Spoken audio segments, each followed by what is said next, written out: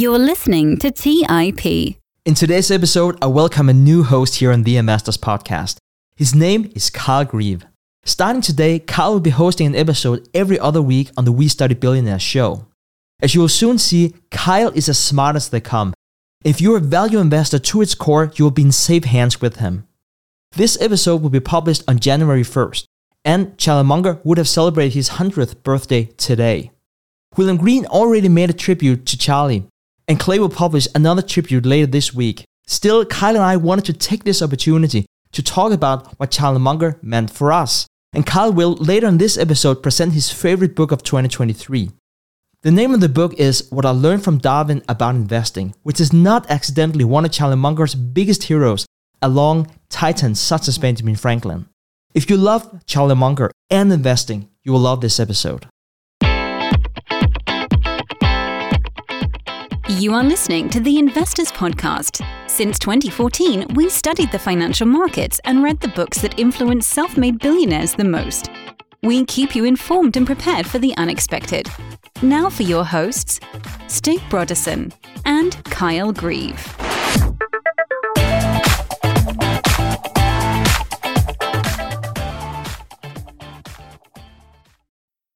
Welcome to the Investors Podcast. I'm your host, Stig Brodersen, and today I'm joined by my new co-host, Kyle Grieve. Kyle, I couldn't be more excited here today.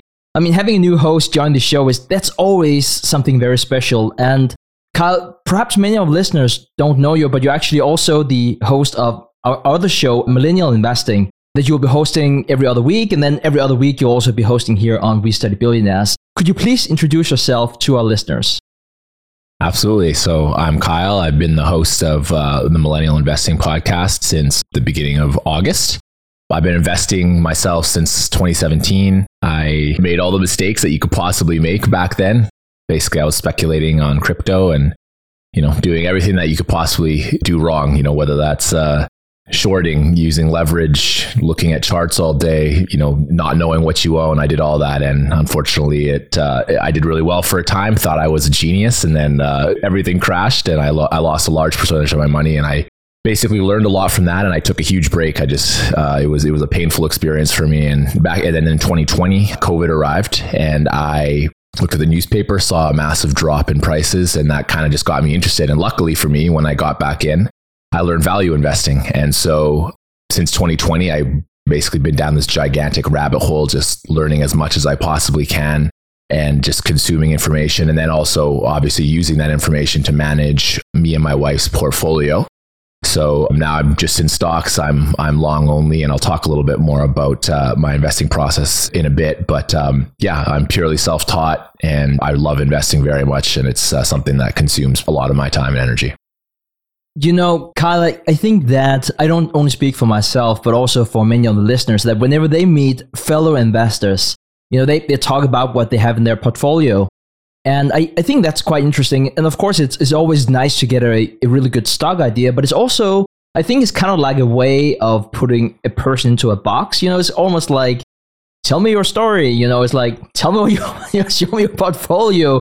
And because, there's something to be said about, you meet up with an investor who says he just bought Tesla and there's going to be an earnings call tomorrow and then he wants to sell afterwards, whatever. Like, I'm not saying there's anything wrong with that, but, it takes a certain type of personality with a certain type of investment strategy to do investing like that. And then you also have other people you meet and then have this obscure micro cap stock from whatever, and they been holding on for that for, 2 decades and whatever, So you sort of like put people into different boxes consciously or subconsciously, I guess. But all of that, as my disclaimer, I don't know if the audience or I'm going to put you in a box here because I wanted to learn a bit more about your positions and your investment strategy. Yeah, I completely agree with that, Stig. You definitely learn a lot. So I think what you can learn the most from is someone's largest position. So I'll just tell you my top 3 to 5 largest positions right now are Evolution, which is 20% of my portfolio, Technion, 15%, Topicus is 12%, and then Thermal Energy International and Aritzia are 10%. So these are names that I guess depending on how deep people go, are kind of obscure. I'm not someone who invests in Amazon and Microsoft or well-known names, and I actually prefer names that aren't well known or aren't talked about extensively. So those are kind of some of the names that I own. And then just a little bit about my investment strategy. I really got a lot out of Chris Mayer and his twin engines of earnings and multiple expansion over long time periods. And I am willing to forego a little bit of that multiple expansion, just looking for high quality businesses if I can find a business that has durability and its earnings power. So businesses such as like Topicus, Technion, and Dino Polska, I think are good examples of this. And now I've been looking for where I can find businesses that I think have a lot more potential, both in earnings power, but also in multiple expansion as well. So I do look a lot at microcap and nanocap world because I think that there are insanely high amount of mispricings and I want to take advantage of that. So yes, they are smaller businesses. Yes, they are earlier in their growth cycle, but the margin of safety that you get from investing in these like little known businesses is very high because you just simply can buy them for a very cheap price. And there's actually quite a bit of quality there. And then back to what you were talking about, when you look at someone's portfolio and they tell you, they own 50 names. Well, that's different than if someone owns 5 names. So for me, I right now I own 11 stocks. I try to stick basically to around 10 stocks. And I basically want to find and invest in ideas that I can put, 10% of my portfolio into. And so, yeah, a couple other specific attributes that I look for in businesses. Growing businesses, I want businesses that are, growing top and bottom lines and free cash flows at, hopefully around 15% or higher. I want higher insider ownership, hopefully 10% or higher. Great management teams, that's all qualitative, but, talent, integrity, all the things that Buffett always talks about. High and sustainable returns on invested capital. I want businesses that can hopefully have also high reinvestment rates so that they can reinvest that capital at high rates of return. We are recording this episode sometime after Charlie Munger passed away, and Charlie had an enormous impact on TIP. We started this show in 2014, and at the time it was only with the intention of speaking about Warren Buffett, which after a few episodes, you also realize if you want to do this like every week, forever, like that, it is going to be a bit troublesome. But of course, whenever you learn about Warren Buffett, you also learn about Charlie Munger, who is just, such an amazing person. I was, I should say now, I'm still trying to get used to it. And I would say that even though we branched into a lot of other topics here on the show, at its very core, it's always been about Buffett and Munger. I think I want to use that as a segue into asking you, Kyle, what Charlie Munger meant to you. Yeah, Charlie Munger meant a hell of a lot to me, as I'm sure he did for you. And I think he did for a lot of the investment community. For me, the only people that really come close in terms of being what I consider a mentor, even though they never knew me, was Buffett and Monish Pabrai. But Charlie spread so much wisdom to the investing community, and not just necessarily with how to invest well, but also just how to be a really good person and live a really good, fulfilling life. And I think that means a lot. Because, there aren't a lot of people that go through their life of being 99 years old and not having very many enemies. And it seems like that's how he lived his life. And I think that's really a rare characteristic in business. So Charlie showed me a lot. Obviously I could probably speak for hours about all the things he's taught me, but I won't do that. But one thing I think that really had the biggest impact on me was his mental model of inversion that he, imparted on us from Jacoby. And that model alone has helped me in all walks of life, not just necessarily investing, but it's really helped me make better decisions and pay more attention to the risks and the downside of any of the decisions that I make. So it also helped me identify a lot of common problems that other investors make and that I know I make on my own, and really helps you self-reflect and improve yourself. And so with that mental model, I'm always trying to poke holes in my thesis and find weaknesses in my thinking, or overlook cracks in the fundamentals of the businesses that I own. And this has helped me let go of a lot of the ideas that I've had that no longer attractive, but like Charlie Munger and his psychological misjudgments say, we make a lot of mistakes. So I think inversion has helped me minimize the effects of things like, the liking tendency that he likes to go on and talk about, anchoring bias, doubt avoidance, and consistency bias. And inverting has helped me minimize the effects of a lot of these misjudgments to a certain degree. Obviously, you can never be perfect, but yeah, I've learned so much from him, and it's too bad that he's gone, but he lived a very, very good life. I think for me, the most important thing that I learned from Charlie Munger is to be deserving of your relationships. I think it's deeply profound. If you want a good spouse, be a good spouse. If you want to have a good friend, be a good friend.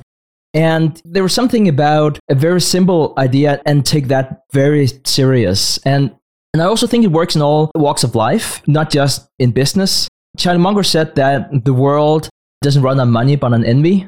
That might be true. But I think what makes you happiest and saddest, that's often the quality of your relationships.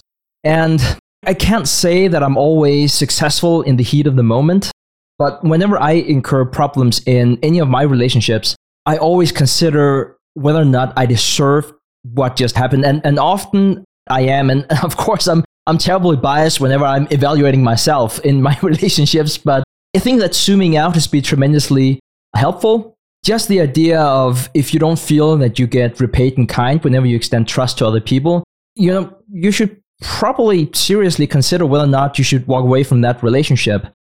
And to your point before, Kyle, about invert, always invert, which is what a lot of people associate Munger with, if I can use that framework, it's very much that it can be difficult to identify what makes you happy. Happiness is often fleeting, but perhaps you should start with what makes you sad and then avoid that. So that's a way to use that mental model.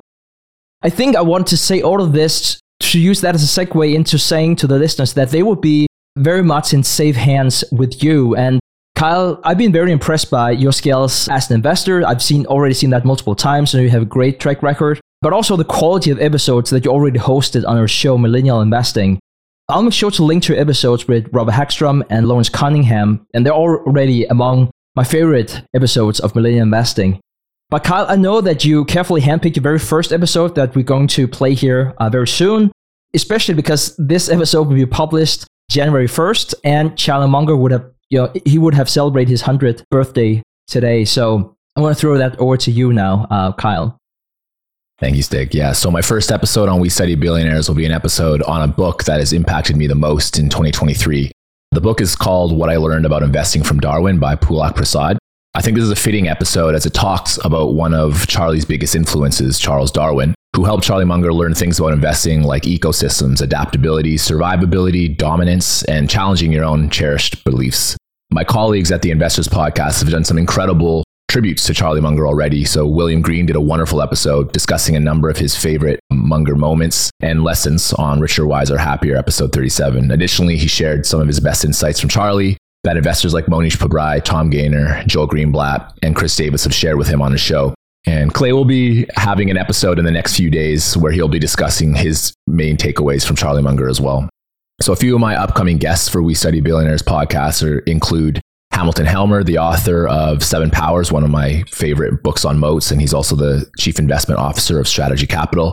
And Dede Eisan, the Chief Investment Officer of Jenga Investment Partnership and author of Global Outperformers, which is an incredible research paper that looks at the best performing stocks between 2012 and 2022.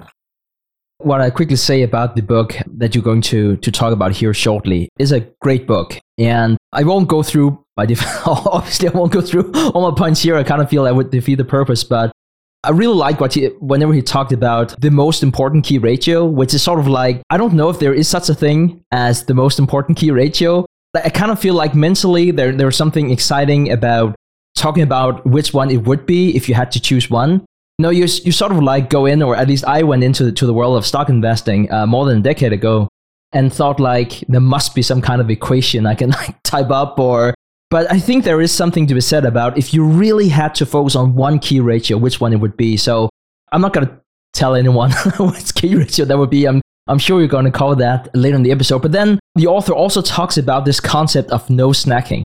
And I absolutely love that point. And so whenever he talks about snacking, it was like the snacking of investing, which if you're as much of a nerd as me, whenever it comes to stock investing, you love investing snacking. And so you and I, Kyle, we like to say, and we also invest accordingly to the compounders, high quality companies. And then sometimes something fantastic comes along, a special situation, turnaround, a spin-off, probably something with, a lot of debt or something, but something that looks like really, really cheap. And there's like a really great catalyst behind it. And you really, really want to snack because it's so interesting. And you just see something there. And the author, he talks about, no, don't do that. No snacking, keep your head down, do your homework, only invest in the highest quality companies. And ironically, if you love the world of investing and can't get enough of 10Qs and 10Ks, it's so hard not to snack and really stick with your strategy. So that was just something that really resonated with me. And, you know, I can say, for example, I'm looking here at a local company here in Denmark, and it's a not so well run company, to be frank. And it was the company is called North Media, and it was my very first employer, you know, when I was 13 years old and I was a paper boy. And so I want to say that I have a bit of a history with the company, know it pretty well. And I won't go through this stock thesis here, but like it's really, really cheap. But it's also a bit of a dying business and not that well run. Like it's not Berkshire Hathaway like 1965, but I'm inclined to like compare it to like something that's really, really cheap. It has some really valuable assets, but it's all in decline. And it's just hard not to snag. So anyways, with all of that said, Kyle, please take it from here. Your very first episode as a host of We Study Billionaires. Thanks for the great introduction, Stig. I hope you enjoy my first episode of We Study Billionaires, discussing my key takeaways from what I learned about investing from Darwin. In today's episode, I'm sharing the lessons I learned from reading What I Learned About Investing from Darwin. The book is authored by Pulak Prasad, an investor out of India who founded his hedge fund, Nalanda Capital.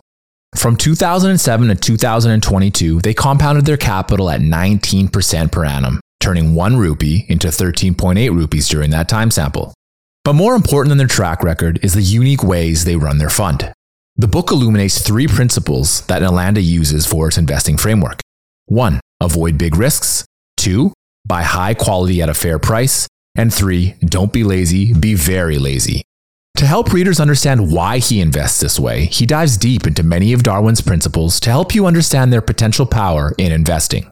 During this episode, I will touch on what a cheetah can teach us about risk, why you should be more focused on risk than returns, how things in nature and investing mostly stay the same, what a Russian scientist can teach us about the power of focusing on one investing metric to help identify wonderful businesses, the importance of robustness in nature and why you should search for the same attribute in business, how to identify businesses that can evolve in a fast-changing world and remain on top, why we should prioritize the past over making bold predictions of the future, how to use the presence of noise as an opportunity to outperform, and so much more.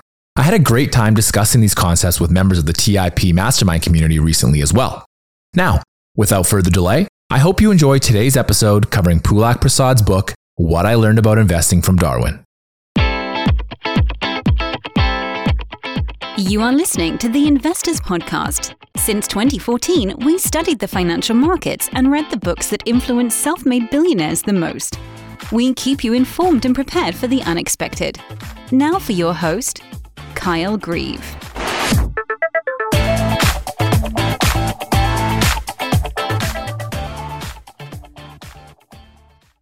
Let's take a quick break and hear from today's sponsors. The national sales event is on at your Toyota dealer, making now the perfect time to get a great deal on a dependable new SUV like an adventure-ready RAV4. Available with all-wheel drive, your new RAV4 is built for performance on any terrain, from the road to the trails. And with plenty of passenger and cargo space, plus available tech like wireless charging, you and your entire crew can stay connected. Or check out a stylish and comfortable Highlander, with 3 spacious rows of seating for up to 8 passengers. And with available features like panoramic moonroof, you can sit back and enjoy the wide open views with your whole family. Plus, both RAV4s and Highlanders are available in hybrid models. So no matter your style, you can drive efficiently and save on gas. So visit your local Toyota dealer and check out amazing national sales event deals on RAVs, Highlanders, and more when you visit buyatoyota.com. That's buyatoyota.com. Toyota, let's go places.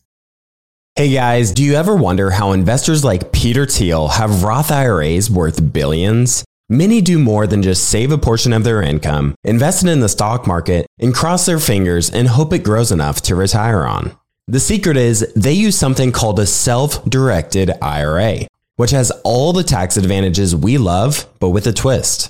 Instead of being stuck with stocks, bonds, and cookie-cutter options, a self-directed IRA with New Direction Trust Company allows you to invest your retirement savings in what you know and what you're passionate about. From real estate to startups to gold and silver, there are nearly unlimited investment options. You could even finance and set the terms of a loan. You name it, NDTCO will help you fund it. We're not saying you'll be the next Peter Thiel, but we're not saying that either. Because his secrets are now your secrets. Check out New Direction Trust Company and self-directed IRAs today at ndtco.com and unlock the potential of your retirement savings. That's ndtco.com. The dream of owning a vacation home can be daunting. From finding the best guests to the maintenance to organizing the cleaners after every guest stay. With Vacasa, they make that dream into a reality. As a full-service vacation home management company with vacation homes in key destinations across the U.S., they know how to make owning a vacation home easy and profitable.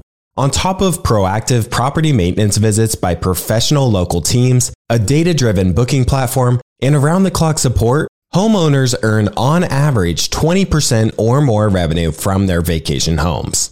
Vacasa makes vacation home ownership easy. If you're looking to make more from your vacation home by doing less, partner with Vacasa at vacasa.com. That's vacasa.com to get started on your dream of owning a vacation home. All right, back to the show. If you follow the investing greats long enough, you'll notice many of them have striking similarities in how they think. One of these similarities is the use of multiple mental models. Charlie Munger says you must know the big ideas in the big disciplines and use them routinely, all of them, not just a few. Most of them are trained in one model, economics for example, and try to solve all the problems in one way. You know the old saying, to a man with a hammer, the world looks like a nail. This is a dumb way of handling problems, unquote. In this episode, I want to discuss a book that dives into the mental models of one of the greatest minds in history, Charles Darwin. An investor named Pulak Prasad, who helps run Nalanda Capital out of India, wrote the book. The question you might be asking is, why should I listen to this investor that I've never heard of about a subject that is completely unrelated to investing? The answer to that question is track record. Nalanda Capital turned 1 rupee in June 2007 into 13.8 rupees as of September 2022, a 19.1% compounded annual growth rate. Many of the concepts that Pulak uses for his investing process have been adopted from what he's learned from Darwin. He's clearly studied Darwin, biology, evolution, and a host of other related topics in a lot of detail. Pulak approaches the book as sort of a guide for investors who want to improve at investing through the use of many of Darwin's principles. But first, he discusses how evolutionary biologists have a leg up on the professional investors in terms of improving their respective industries. Evolutionary biologists continue to improve their abilities through the use of the scientific method, but investors are simply continuing to get worse. He uses the example of hedge funds in the US. In a 2021 S&P report called SPIVA US Scorecard, the result is clear. The funds are doing terribly. Whether you look at 5, 10, or 20-year samples, 75 to 90% of US domestic funds underperformed the market. Pulak goes on to say that these funds are run by some of the most intelligent people from the best schools with trillions of dollars in funding to draw from, and yet they still can't beat the market.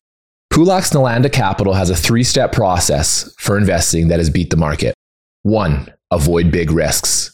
2. Buy high quality at a fair price. And 3.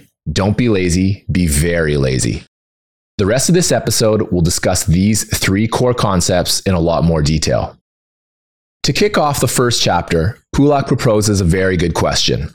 Quote, would you bet your life on your next investment? Unquote. It's a good question, and one that might cause investors to be a lot more picky with what they allow into their portfolios. I know it would force me to be even pickier than I already am. From my observations, too many investors treat the market like they're shopping for fresh fruit and vegetables. They grab some apples, then they grab some oranges, then they find some raspberries. But as they are looking through each of these, they see small imperfections. They pick up an apple and then put it down. They may do this for a while before finally making up their mind. Investors do the same things with stocks. They find one they like and buy it, and then when the price comes down, they find a reason they dislike it and they sell it. Just like picking up an apple and then putting it back after you realize it's bruised. But with this mental model, you might think of looking at investing a little bit differently. If you were willing to bet your life that an investment would succeed, what would you look for? First, you'd want a business that has profits that are very likely to continue for a long time into the future. You would probably want a business with a moat of some kind, so competitors couldn't erode their profits in the future. You might look at a business that can easily pay off interest payments.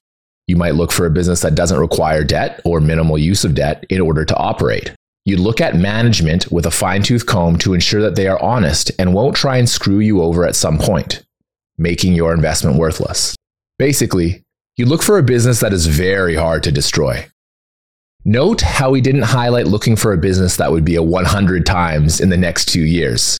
No, we know that an investment like that probably has a higher probability of going to zero than going up 100-fold. We would skip that for something that is a lot more secure. We want a business that will survive and thrive. Pulak says there are two primary mistakes that investors make.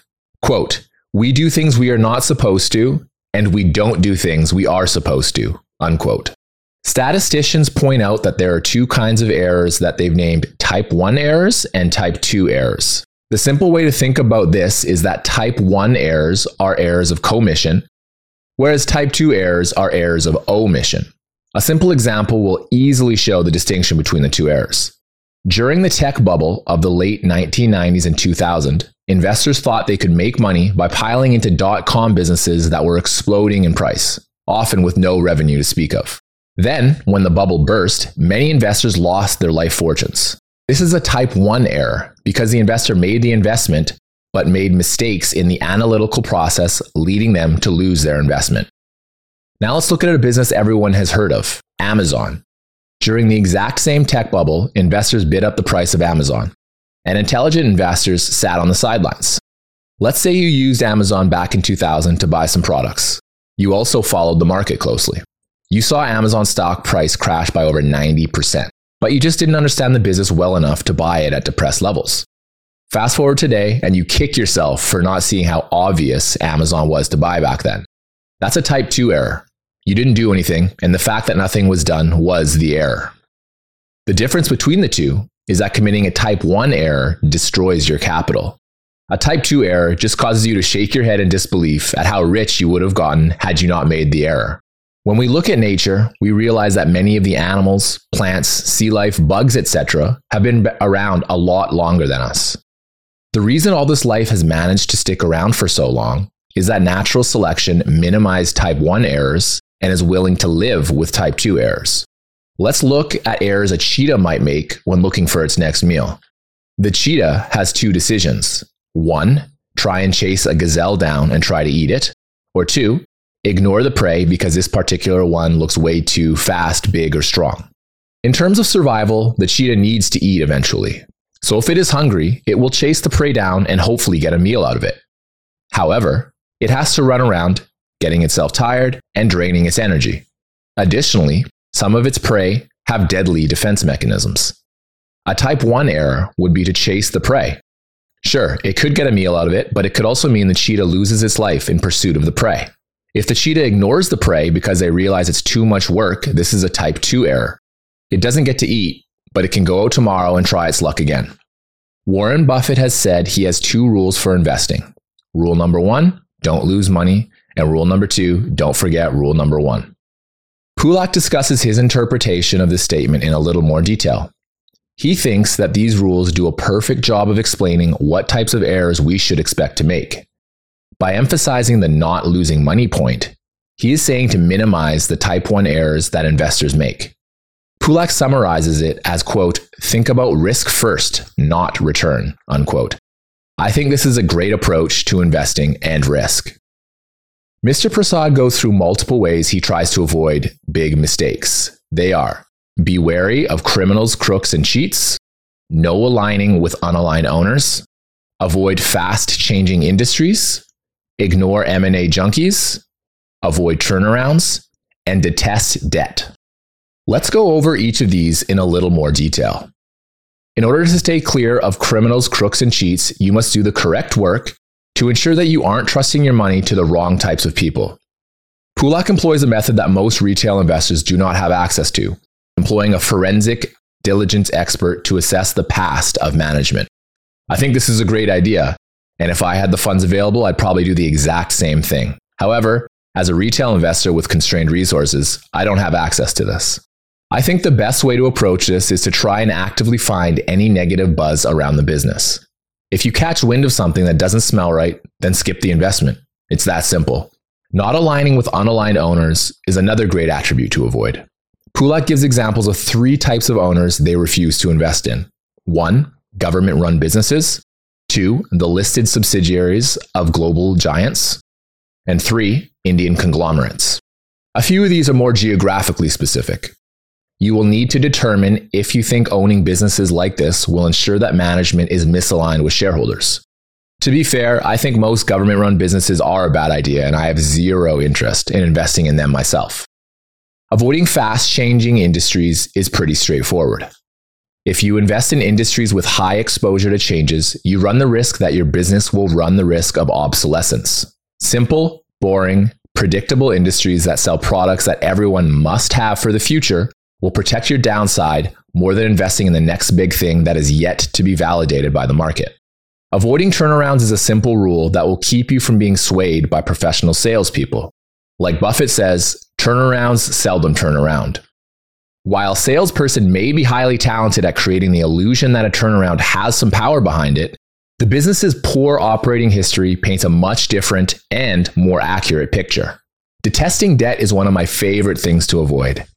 Debt, in the right hands, is like rocket fuel that can help fuel the returns of a business.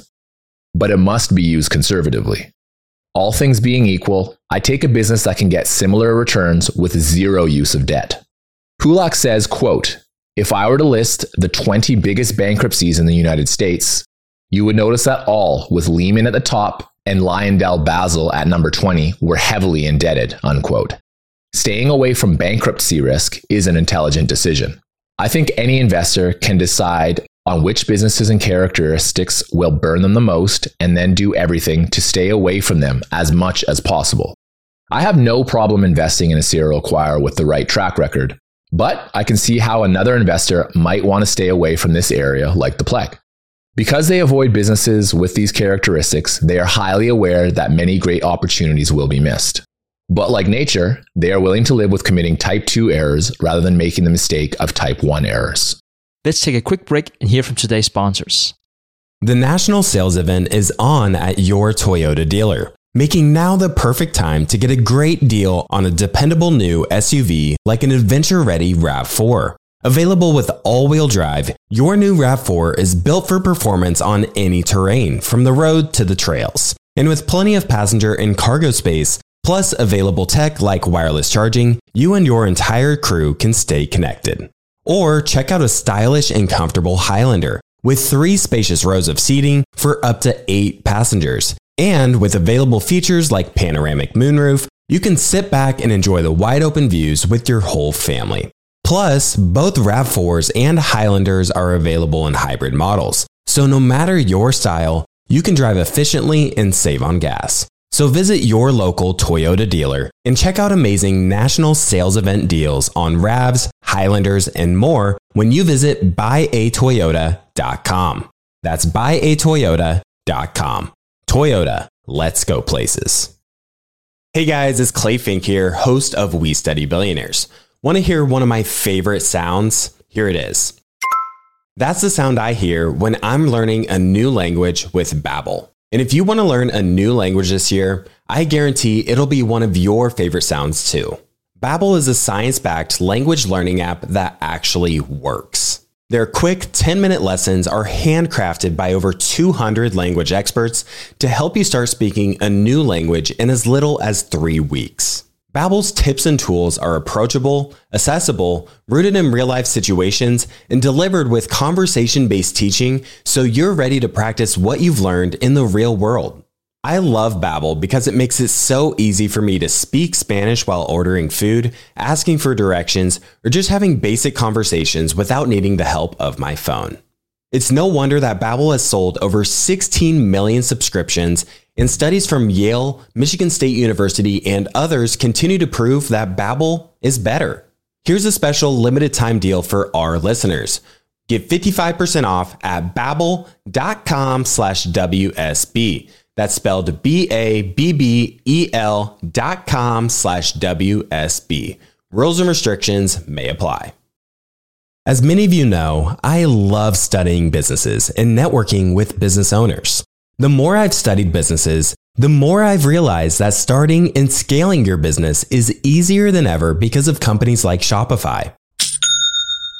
Did you know that Shopify powers 10% of all e-commerce in the US? Shopify is the global force behind Allbirds, Rothy's, and Brooklinen, and millions of other entrepreneurs of every size across 175 countries.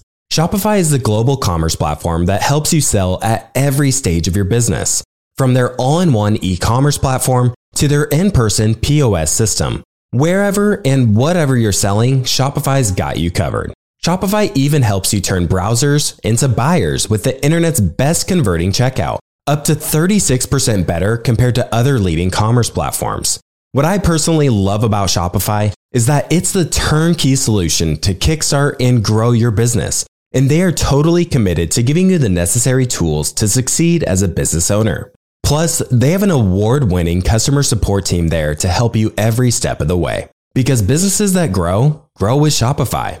Sign up for a $1 per month trial period at shopify.com/WSB. That's all lowercase. Go to shopify.com/WSB now to grow your business no matter what stage you're in. That's shopify.com/WSB. All right, back to the show. Next, we discuss buying high-quality businesses at fair prices. Prasad's first example is looking at a decades-long experiment that uses foxes to get a better understanding of genetics. The founder of the study, Dmitry Belayev, wanted to answer two primary questions. 1. How did domestication start for animals? And 2. Why did domesticated animals share similar features? Floppy ears, curled tails, babyish faces, etc. After only 4 decades, quote, Dmitry's experiment had essentially converted a population of wild foxes who avoided humans into dog-like creatures that could be kept as pets in any of our homes. These foxes were very docile, competed for human attention, and formed deep emotional bonds with their handlers. It had become hard to distinguish their behavior from that of dogs. Lyudmila, Dmitry's assistant, and her team had erased their wildness almost completely. Unquote. Here's where things get interesting. Dmitry and his team selected for a single trait, the tameness of foxes. They didn't select for any other quality other than that. And yet, selecting for this one behavior triggered a number of physical changes in the animals over many generations. Their coats started changing colors to piebald patterns, black and white spots on an animal's skin, which is similar to domesticated cows, pigs, sheep, and horses. They got floppy ears, rolled tails, developed guard dog-like behavior, and baby-like appearances. Let's connect this back to the world of investing. Pulak poses a question. If we can search for a single trait in a business that will offer additional benefits for free, would that interest you? I think the answer to that is a resounding yes. His metric of choice is returns on capital employed, ROCE. ROCE is earnings before interest and taxes divided by the sum of net working capital and net fixed assets. He prefers to remove cash from the net working capital number, as he prefers high cash flow generating businesses.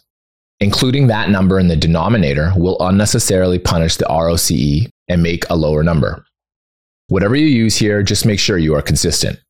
Pulak mentions that a consistently high ROCE business will offer a few additional benefits. 1, it's likely to be run by great management. 2, it's likely to have a strong competitive advantage. 3, it likely allocates capital well. And 4, it allows a business to take calculated risks without risking financial risk. Notice how he uses the word likely here.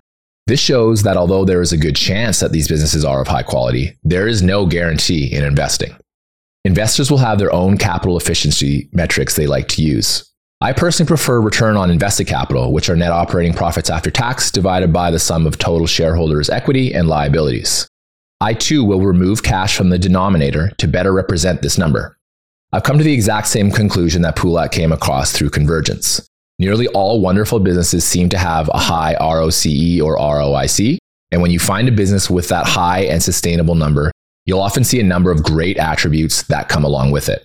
A good example of this that most would be familiar with is Visa. This business has consistently had an ROC in the mid-20s to early 30s in the past decade.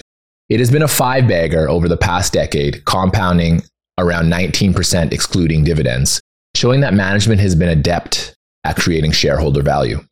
The sustainably high ROIC has highlighted their competitive advantages in their consistently high margins, with current gross profit margins of 97% and net profit margins of 53%, and free cash flow margins of 60%. The sustainably high ROIC has highlighted their competitive advantage in their consistently high margins, with current gross profit margins of 97%, net profit margins of 53%, and free cash flow margins of 60%. They have clearly allocated capital very well, given their high returns on invested capital, and have used excess cash to provide further value to shareholders via dividends and buybacks. The business uses debt conservatively with a near 1x free cash flow to debt ratio.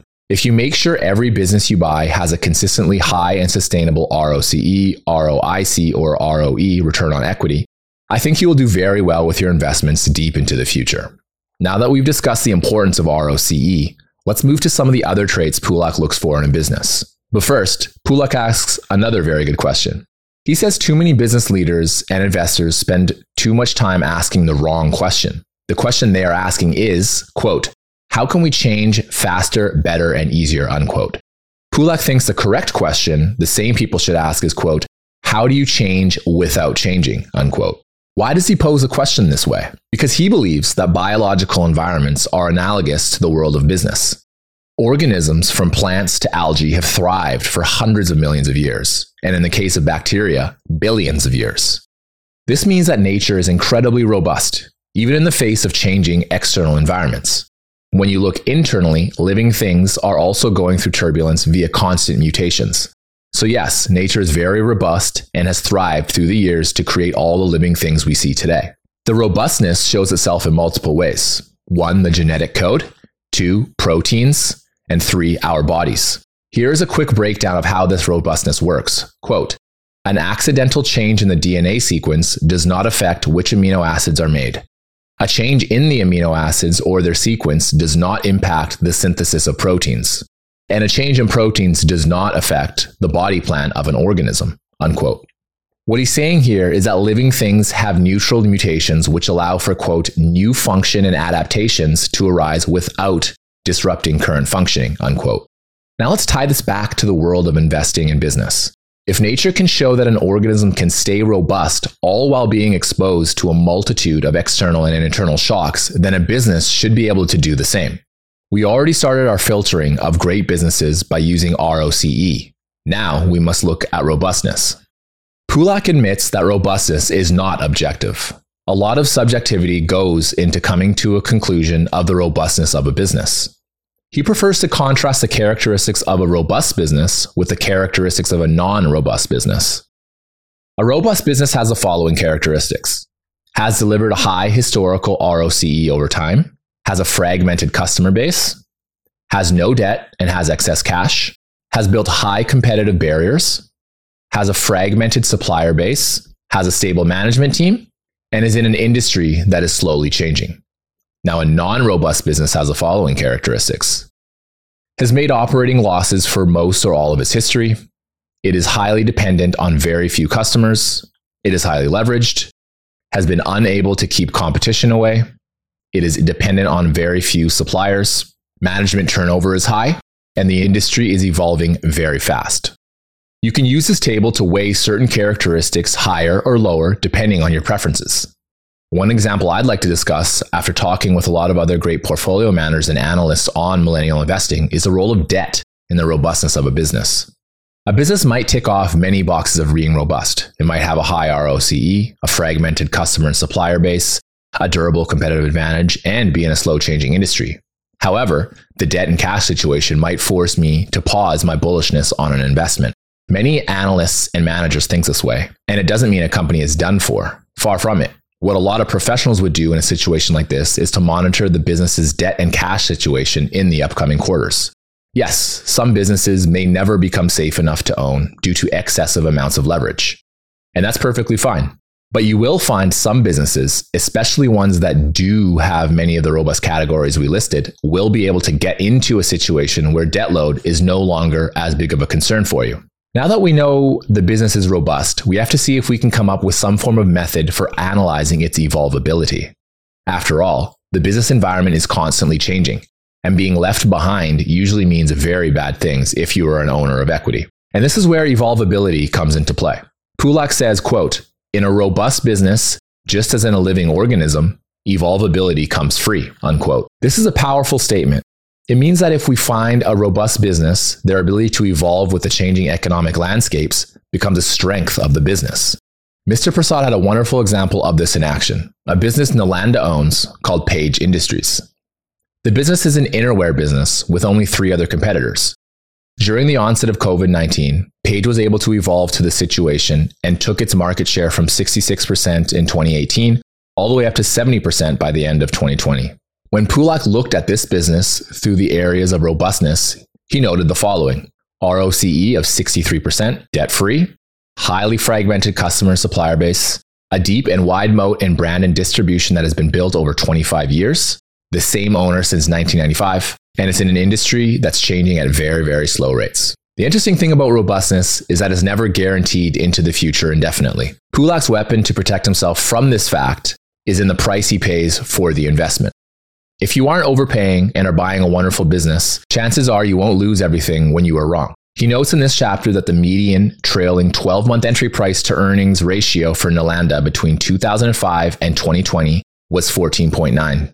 During this time, India's primary index, Sensex, had a PE of 19.7, while the mid-cap index was 23.8. This means he is paying a 25% or so discount for exceptional businesses. The next idea in this book I want to discuss is how Pulak thinks about forecasting the future. In brief, he places a much bigger emphasis on the past than he does on the future. Quote, "The investment world is obsessed with the future. Studying history has taken a backseat to making bold forecasts," unquote. Instead of attempting to predict an unknowable future, Pulak takes, quote, "a leaf out of evolutionary biology. We focus exclusively on widely and openly available historical information to analyze businesses. We spend no time building projections and forecasts," unquote. That's right, no time for projections and forecasts. Nalanda Capital does not do discounted cash flow analysis and never will. But before we get into what he does instead, let's go over some of Darwin's key lessons that can justify why Pulak has had such good success without ever running a discounted cash flow analysis. Pulak believes that Darwin's crowning achievement was his theory of natural selection. He outlines the 3 key ingredients of natural selection. 1, random variation among the progeny of an organism. 2, differential fitness between the variants of an organism so that the poor variations will be rejected and favorable variations will be preserved for future generations. And 3, the favorable traits must be able to be passed on to the next generation. The key lesson here is that natural selection, like investing, is a historical discipline. Natural selection does not require the ability to look into the future in order to understand that some sort of life will be alive in that future. Pulak takes 3 lessons from how Darwin utilized history to develop his hypothesis. Quote, "Like Darwin, we interpret the present only in the context of history. We see the same set of historical facts as everyone else, and we have no interest in forecasting the future," unquote. His point here is that evolutionary biology does not make predictions. Quote, "Rather than answering the question, what will happen to humans, it ponders over the conundrum, how did bipedal humans evolve from ancestral quadruped apes?" Unquote. Let's bring that back into the investing realm now. Prasad is looking at businesses from the perspective of what has already happened in the past. This means he doesn't have to have faith that a business will go through some epic turnaround in order to become great. It probably already is. When you know the history of the business, there is a very good chance, but never a 100% chance, that excellence will continue into the future. It's important here to point out that investing this way does have downsides. Pulak points out 2 of them. 1, there is no guarantee that a historically successful business will continue being successful in the future. And 2, a historically unsuccessful business may not continue to be unsuccessful in the future. Pulak's other great point about forecasting is that it's usually wrong. Analysts are wrong, economists are wrong, management is wrong, portfolio managers are wrong. Everyone in investing is wrong much of the time. So what makes you think that you'd be any different? Instead of predicting the future, Pulak spends time looking at 2 historical analyses, absolute and relative. If a business you are researching is going through a headwind where its net income has gone down to 10% growth versus historical 15%, you must understand why this is happening. You can compare it to industry peers or examine the different expenses on the income statement. Doing this analysis will help you determine if a business can get back to its historical norms or if the fundamentals are in a secular decline. So if he doesn't use a discounted cash flow, then how does he know what to buy a business at, you're asking? Here is his preferred method for valuing non-cyclical businesses growing at a moderate pace. Quote, "We pay a multiple at or below the market for an exceptional business with a high ROCE, a wide moat, and a low business and financial risk. Occasionally, we stretch a bit by paying a trailing multiple in the high teens or low 20s for a truly unique business, but these occasions are few and far between. The median trailing PE multiple for our portfolio when we bought companies is 14.9, unquote. So he's looking for businesses that have characteristics from its history that would show it's a far superior business to the market. Yet he wants the business to be priced similarly to market multiples. If history has taught us anything, it's that a business that is higher quality than the market usually is valued above market multiples given enough time. Now, what do green frogs and guppies have in common? They both give off signals. The difference is that the green frog signal can be seen as a dishonest signal, while the guppy signal is an honest signal. Are you confused? Pulak says in nature, there are creatures that give off dishonest and honest signals. In this example, the green frog can mimic the low-frequency croak of a larger rival. They do this for a simple reason: access to mates. The low-frequency croak that a green frog makes is generally associated with the size of a green frog. A green frog that hears a low-frequency croak will be signaled that a larger rival is nearby and that it should move elsewhere or risk having to fight a losing fight. As a response, smaller green frogs have developed the ability to create this low-frequency croak to trick other males in the area into moving elsewhere to find a mate. An honest signal would be one from a guppy. Females prefer to mate with guppies that have the brightest possible red coloring and with the greatest concentration of carotenoids. So male guppies that can flaunt their colors to females the easiest also get the right to mate with females. This is an honest signal, as the signaling that the male guppies are displaying signals of both health and virility. Unfortunately, this honest signal comes at a big price to these attractive males. The fact they are more colorful means they become easier to identify by prey. Signaling is huge in the world of investing. All public businesses are constantly giving off signals to display their strengths and hide their weaknesses. Our job as investors is to filter the fluff pieces and make sure we triage information and prioritize only the most important pieces of data we can access, which tends to be the honest signals. Pulak gives numerous examples of dishonest and honest signals in investing. His dishonest signals include press releases, management interviews in the media, investor conferences and roadshows, earnings guidance, and face-to-face meetings with management. He makes a point that a dishonest signal does not mean the business is dishonest, just that the signal it's displaying may not be communicating what it's supposed to be. Honest signals do communicate what they are intended to. These signals include past operating and financial performance and a positive reputation with employees, both past and present, customers, and suppliers. An observation I had here was that there are many more dishonest signals that businesses give off than compared to honest signals. But I think this is why honest signals are so important. The honest signals do not hide the facts. If a business has a history of business excellence, that will show up on their financial statements. If a business has a positive culture and fosters good relationships with employees, customers, and suppliers, they will all tell you how much they enjoy engaging with the business. The dishonest signals from one business can easily signal that everything is good, while the honest signals by the same business might be telling a completely different story. Nalanda Capital takes being lazy to a whole new level. Their strategy reminds me of a Warren Buffett quote many of you will probably be familiar with. Inactivity strikes us as intelligent behavior. Pulak takes this Buffett tenet as far as possible. To help us understand why being very lazy is such a key to his strategy, we need to understand a less intuitive part of evolution. When we think of evolution, we think of long, slow changes that happen gradually over long periods of time.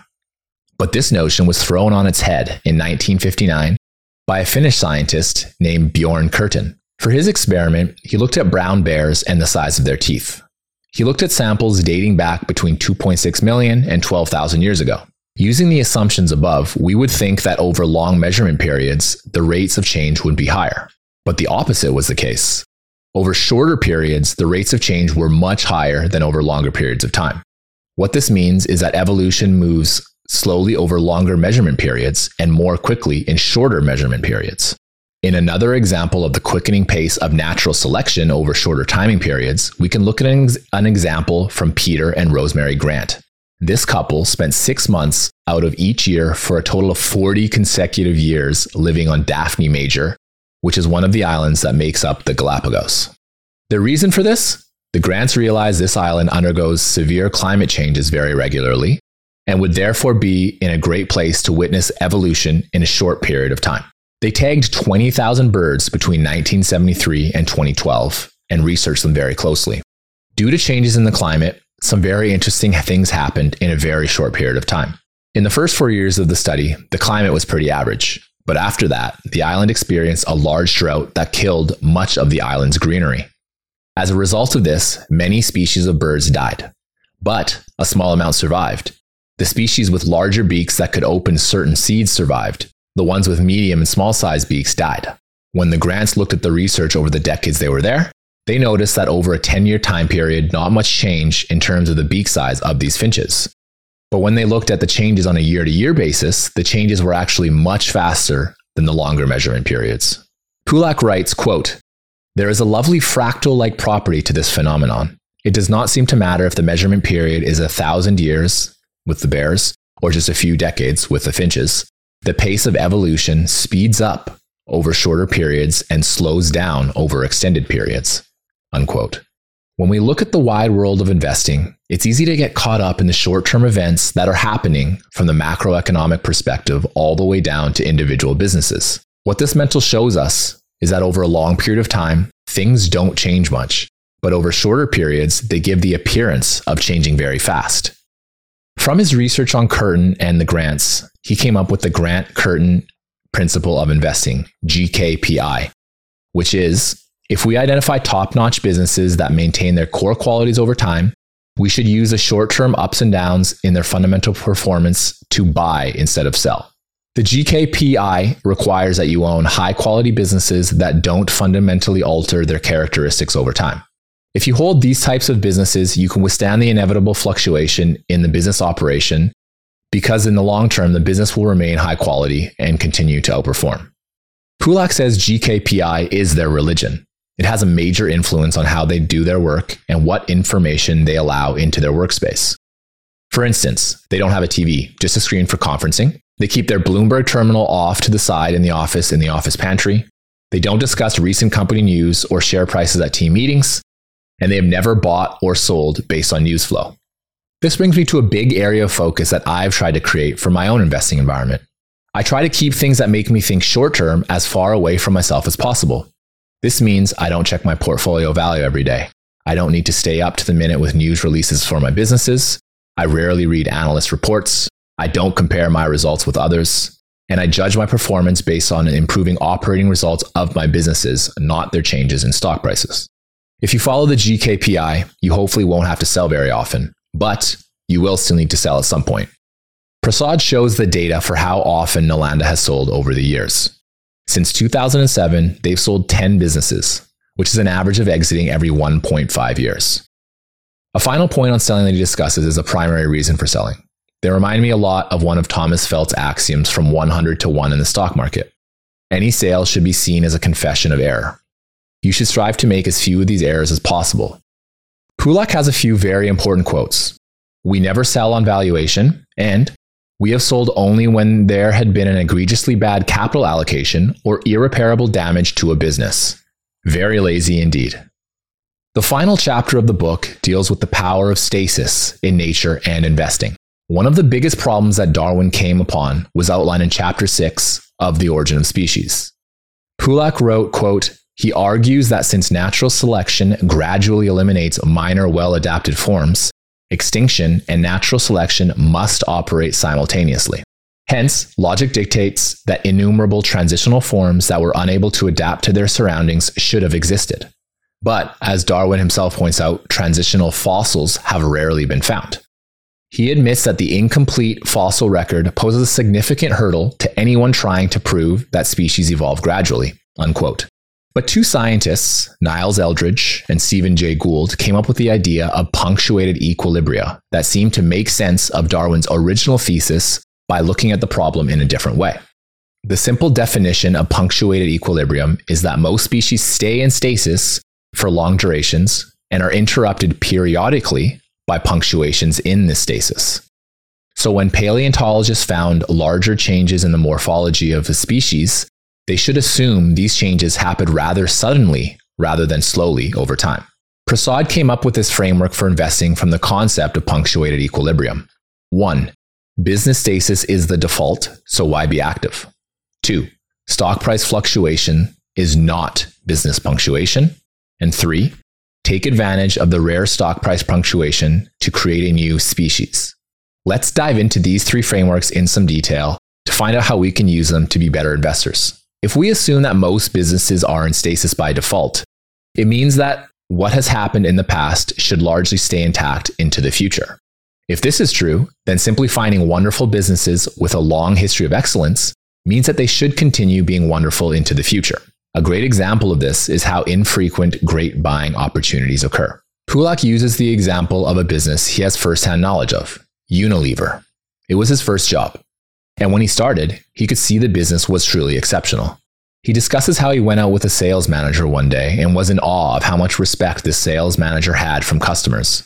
Their product was so in demand that Unilever had to ration its orders to different clients. His point is that exceptional business have a way of staying exceptional for a long time. So when the opportunity comes to acquire one at a great price, you need to be highly active. But in those periods in between, your default activity should be to do as little as humanly possible. A great example I noted of punctuated equilibrium in real life was how infrequently Nalanda buys stocks. Page, Havells, and TTK Prestige are three exceptional businesses that Nalanda holds. Pulak notes that since 2007, there are only 3 months of time where they could buy these businesses at prices they deemed worthy. This comes out to only 1 to 2% of the time period. I think many of the great investors follow this strategy of understanding a business very well, but rarely taking action. During the times of major market depression, you can get access to these businesses at mouth-watering prices. But it's only when the market is truly depressed, fearful, and gloomy that the business will be sold off enough to offer cheap prices for high-quality businesses. Usually these periods only make up a short period of time, so you must act quickly before the market comes back to its senses and sees that the sell-off did not make any sense. A great examples would be the tech bubble, the great financial crisis, and the onset of the COVID pandemic. Critics of the great businesses stay great concept will cite research such as the Fortune 500 article published in 2015, stating that only 12% of businesses in the Fortune 500 in 1955 stayed there until 2015. Pulak does a great job looking through the research, and his own conclusions were that 40 to 45% was the more likely number. He points out that the author missed a few businesses, and many drop businesses were eliminated because they were acquired and yet are still fully functional subsidiaries of its parent company. And many dropped out of the Fortune 500, but are still fully functional businesses as of 2015. With this said, 55 to 60% of businesses did fail. Pulak then goes on to explain how hard it is to make it into the Fortune 500. He says, quote, of these 10,000 in 1955 that could have made it into the 2015 Fortune 500 list, only 300 did. The remaining 200 had stayed in the list for 60 years. An apparent 3% success rate. The actual number is probably closer to 1 to 2% or even lower. Thus, 97 to 99% of the not-so-great businesses could not succeed over 60 years. Stasis is the default, unquote. The point here is that good businesses are probably more likely to remain good, and average and below average businesses are more likely to remain average or below average. In 2018, Henrik Bessembinder published an article called Do Stocks Outperform Treasury Bills? His research focused on 26,000 stocks from various US stock exchanges between 1926 and 2016. 51% of these stocks lost their value over that time period. But how about the good ones? A full 31% of the sample, or about 8,000 stocks, beat the market during this time. This is a lot higher than I would have thought. This shows how powerful stasis is in the market. Below average businesses tend to stay below average or disappear altogether. Great businesses tend to stay great for long periods of time. The second principle is probably the most important and least understood by the market. Stock price fluctuations are not the same as business punctuation. It's easy to confuse the two. And even if you understand this very well, many investors who own a stock that just won't move or the price value gap just won't close will end up mistakenly selling because they confuse price fluctuation with business punctuation. A great example of this today is one of my holdings, Evolution AB. The stock in the past 6 months has gone down 23% as of November 20th, 2023. However, the fundamentals of this business have improved at 25% or higher each quarter on a year-over-year basis in terms of revenues, net income, earnings per share, and free cash flow. It's important not to sell just because the stock price is being punished. A far higher degree of importance should be placed on looking at whether or not the business is still in a good place. That piece of information alone is what 99% of your focus should be on if you are a long-term oriented investor. When you look at a business through this light, you're able to disassociate the share price from the underlying fundamentals of the business. Sure, you may have some pain when you look at the share price, but over the long run, price tracks value and you will be rewarded for holding on. Another important point that Mr. Prasad points out here is that investors will apply positive business punctuations to a business that doesn't deserve it. This is most apparent during speculative manias. Investors flock to a given industry or stock because the stock price fluctuations are going upward. They will mistakenly attribute this to a strengthening business punctuation when in reality, one does not exist. Look at Yahoo during the tech bubble. It traded at a price to sales multiple of up to 105 times. I assume many investors thought this growth and the story of the business would be sustained over a long period of time. They assumed a positive business punctuation. Unfortunately, that mistake would have cost them a hell of a lot of money. Investors like Buffett had to be the butt of jokes, saying that he was done because he didn't want to partake in these manias. But in the end, his ability to not confuse stock price fluctuations with business punctuation is one of his biggest strengths that he's consistently shown over the decades. The third principle really ties into the first one, which is that we should take advantage of rare stock price punctuations to create a new species. In this case, a new species is just a new stock that we put into our portfolio. Pulak shows some excellent data on how much capital he's invested during these massive punctuations. For instance, during COVID-19, Nalanda invested 22% of its total capital during only 2% of its existence. This means that they rarely invest, and when they do, they invest big. What I learned about investing from Darwin is a good look into Pulak Prasad's investing process. His track record is very good. A table from the book shows data for 6 names in his portfolio, the number of years he's held an investment, and his multiple on invested capital up to June 30th of 2022. Mindtree, 9.6 years held, 8.2 times. WNS, 13 years held, 10.6 times. Supreme, 11.6 years held, 13.6 times. Ratnamani, 11.7 years held, 16.2 times. Burger, 13.3 years held, 32.2 times.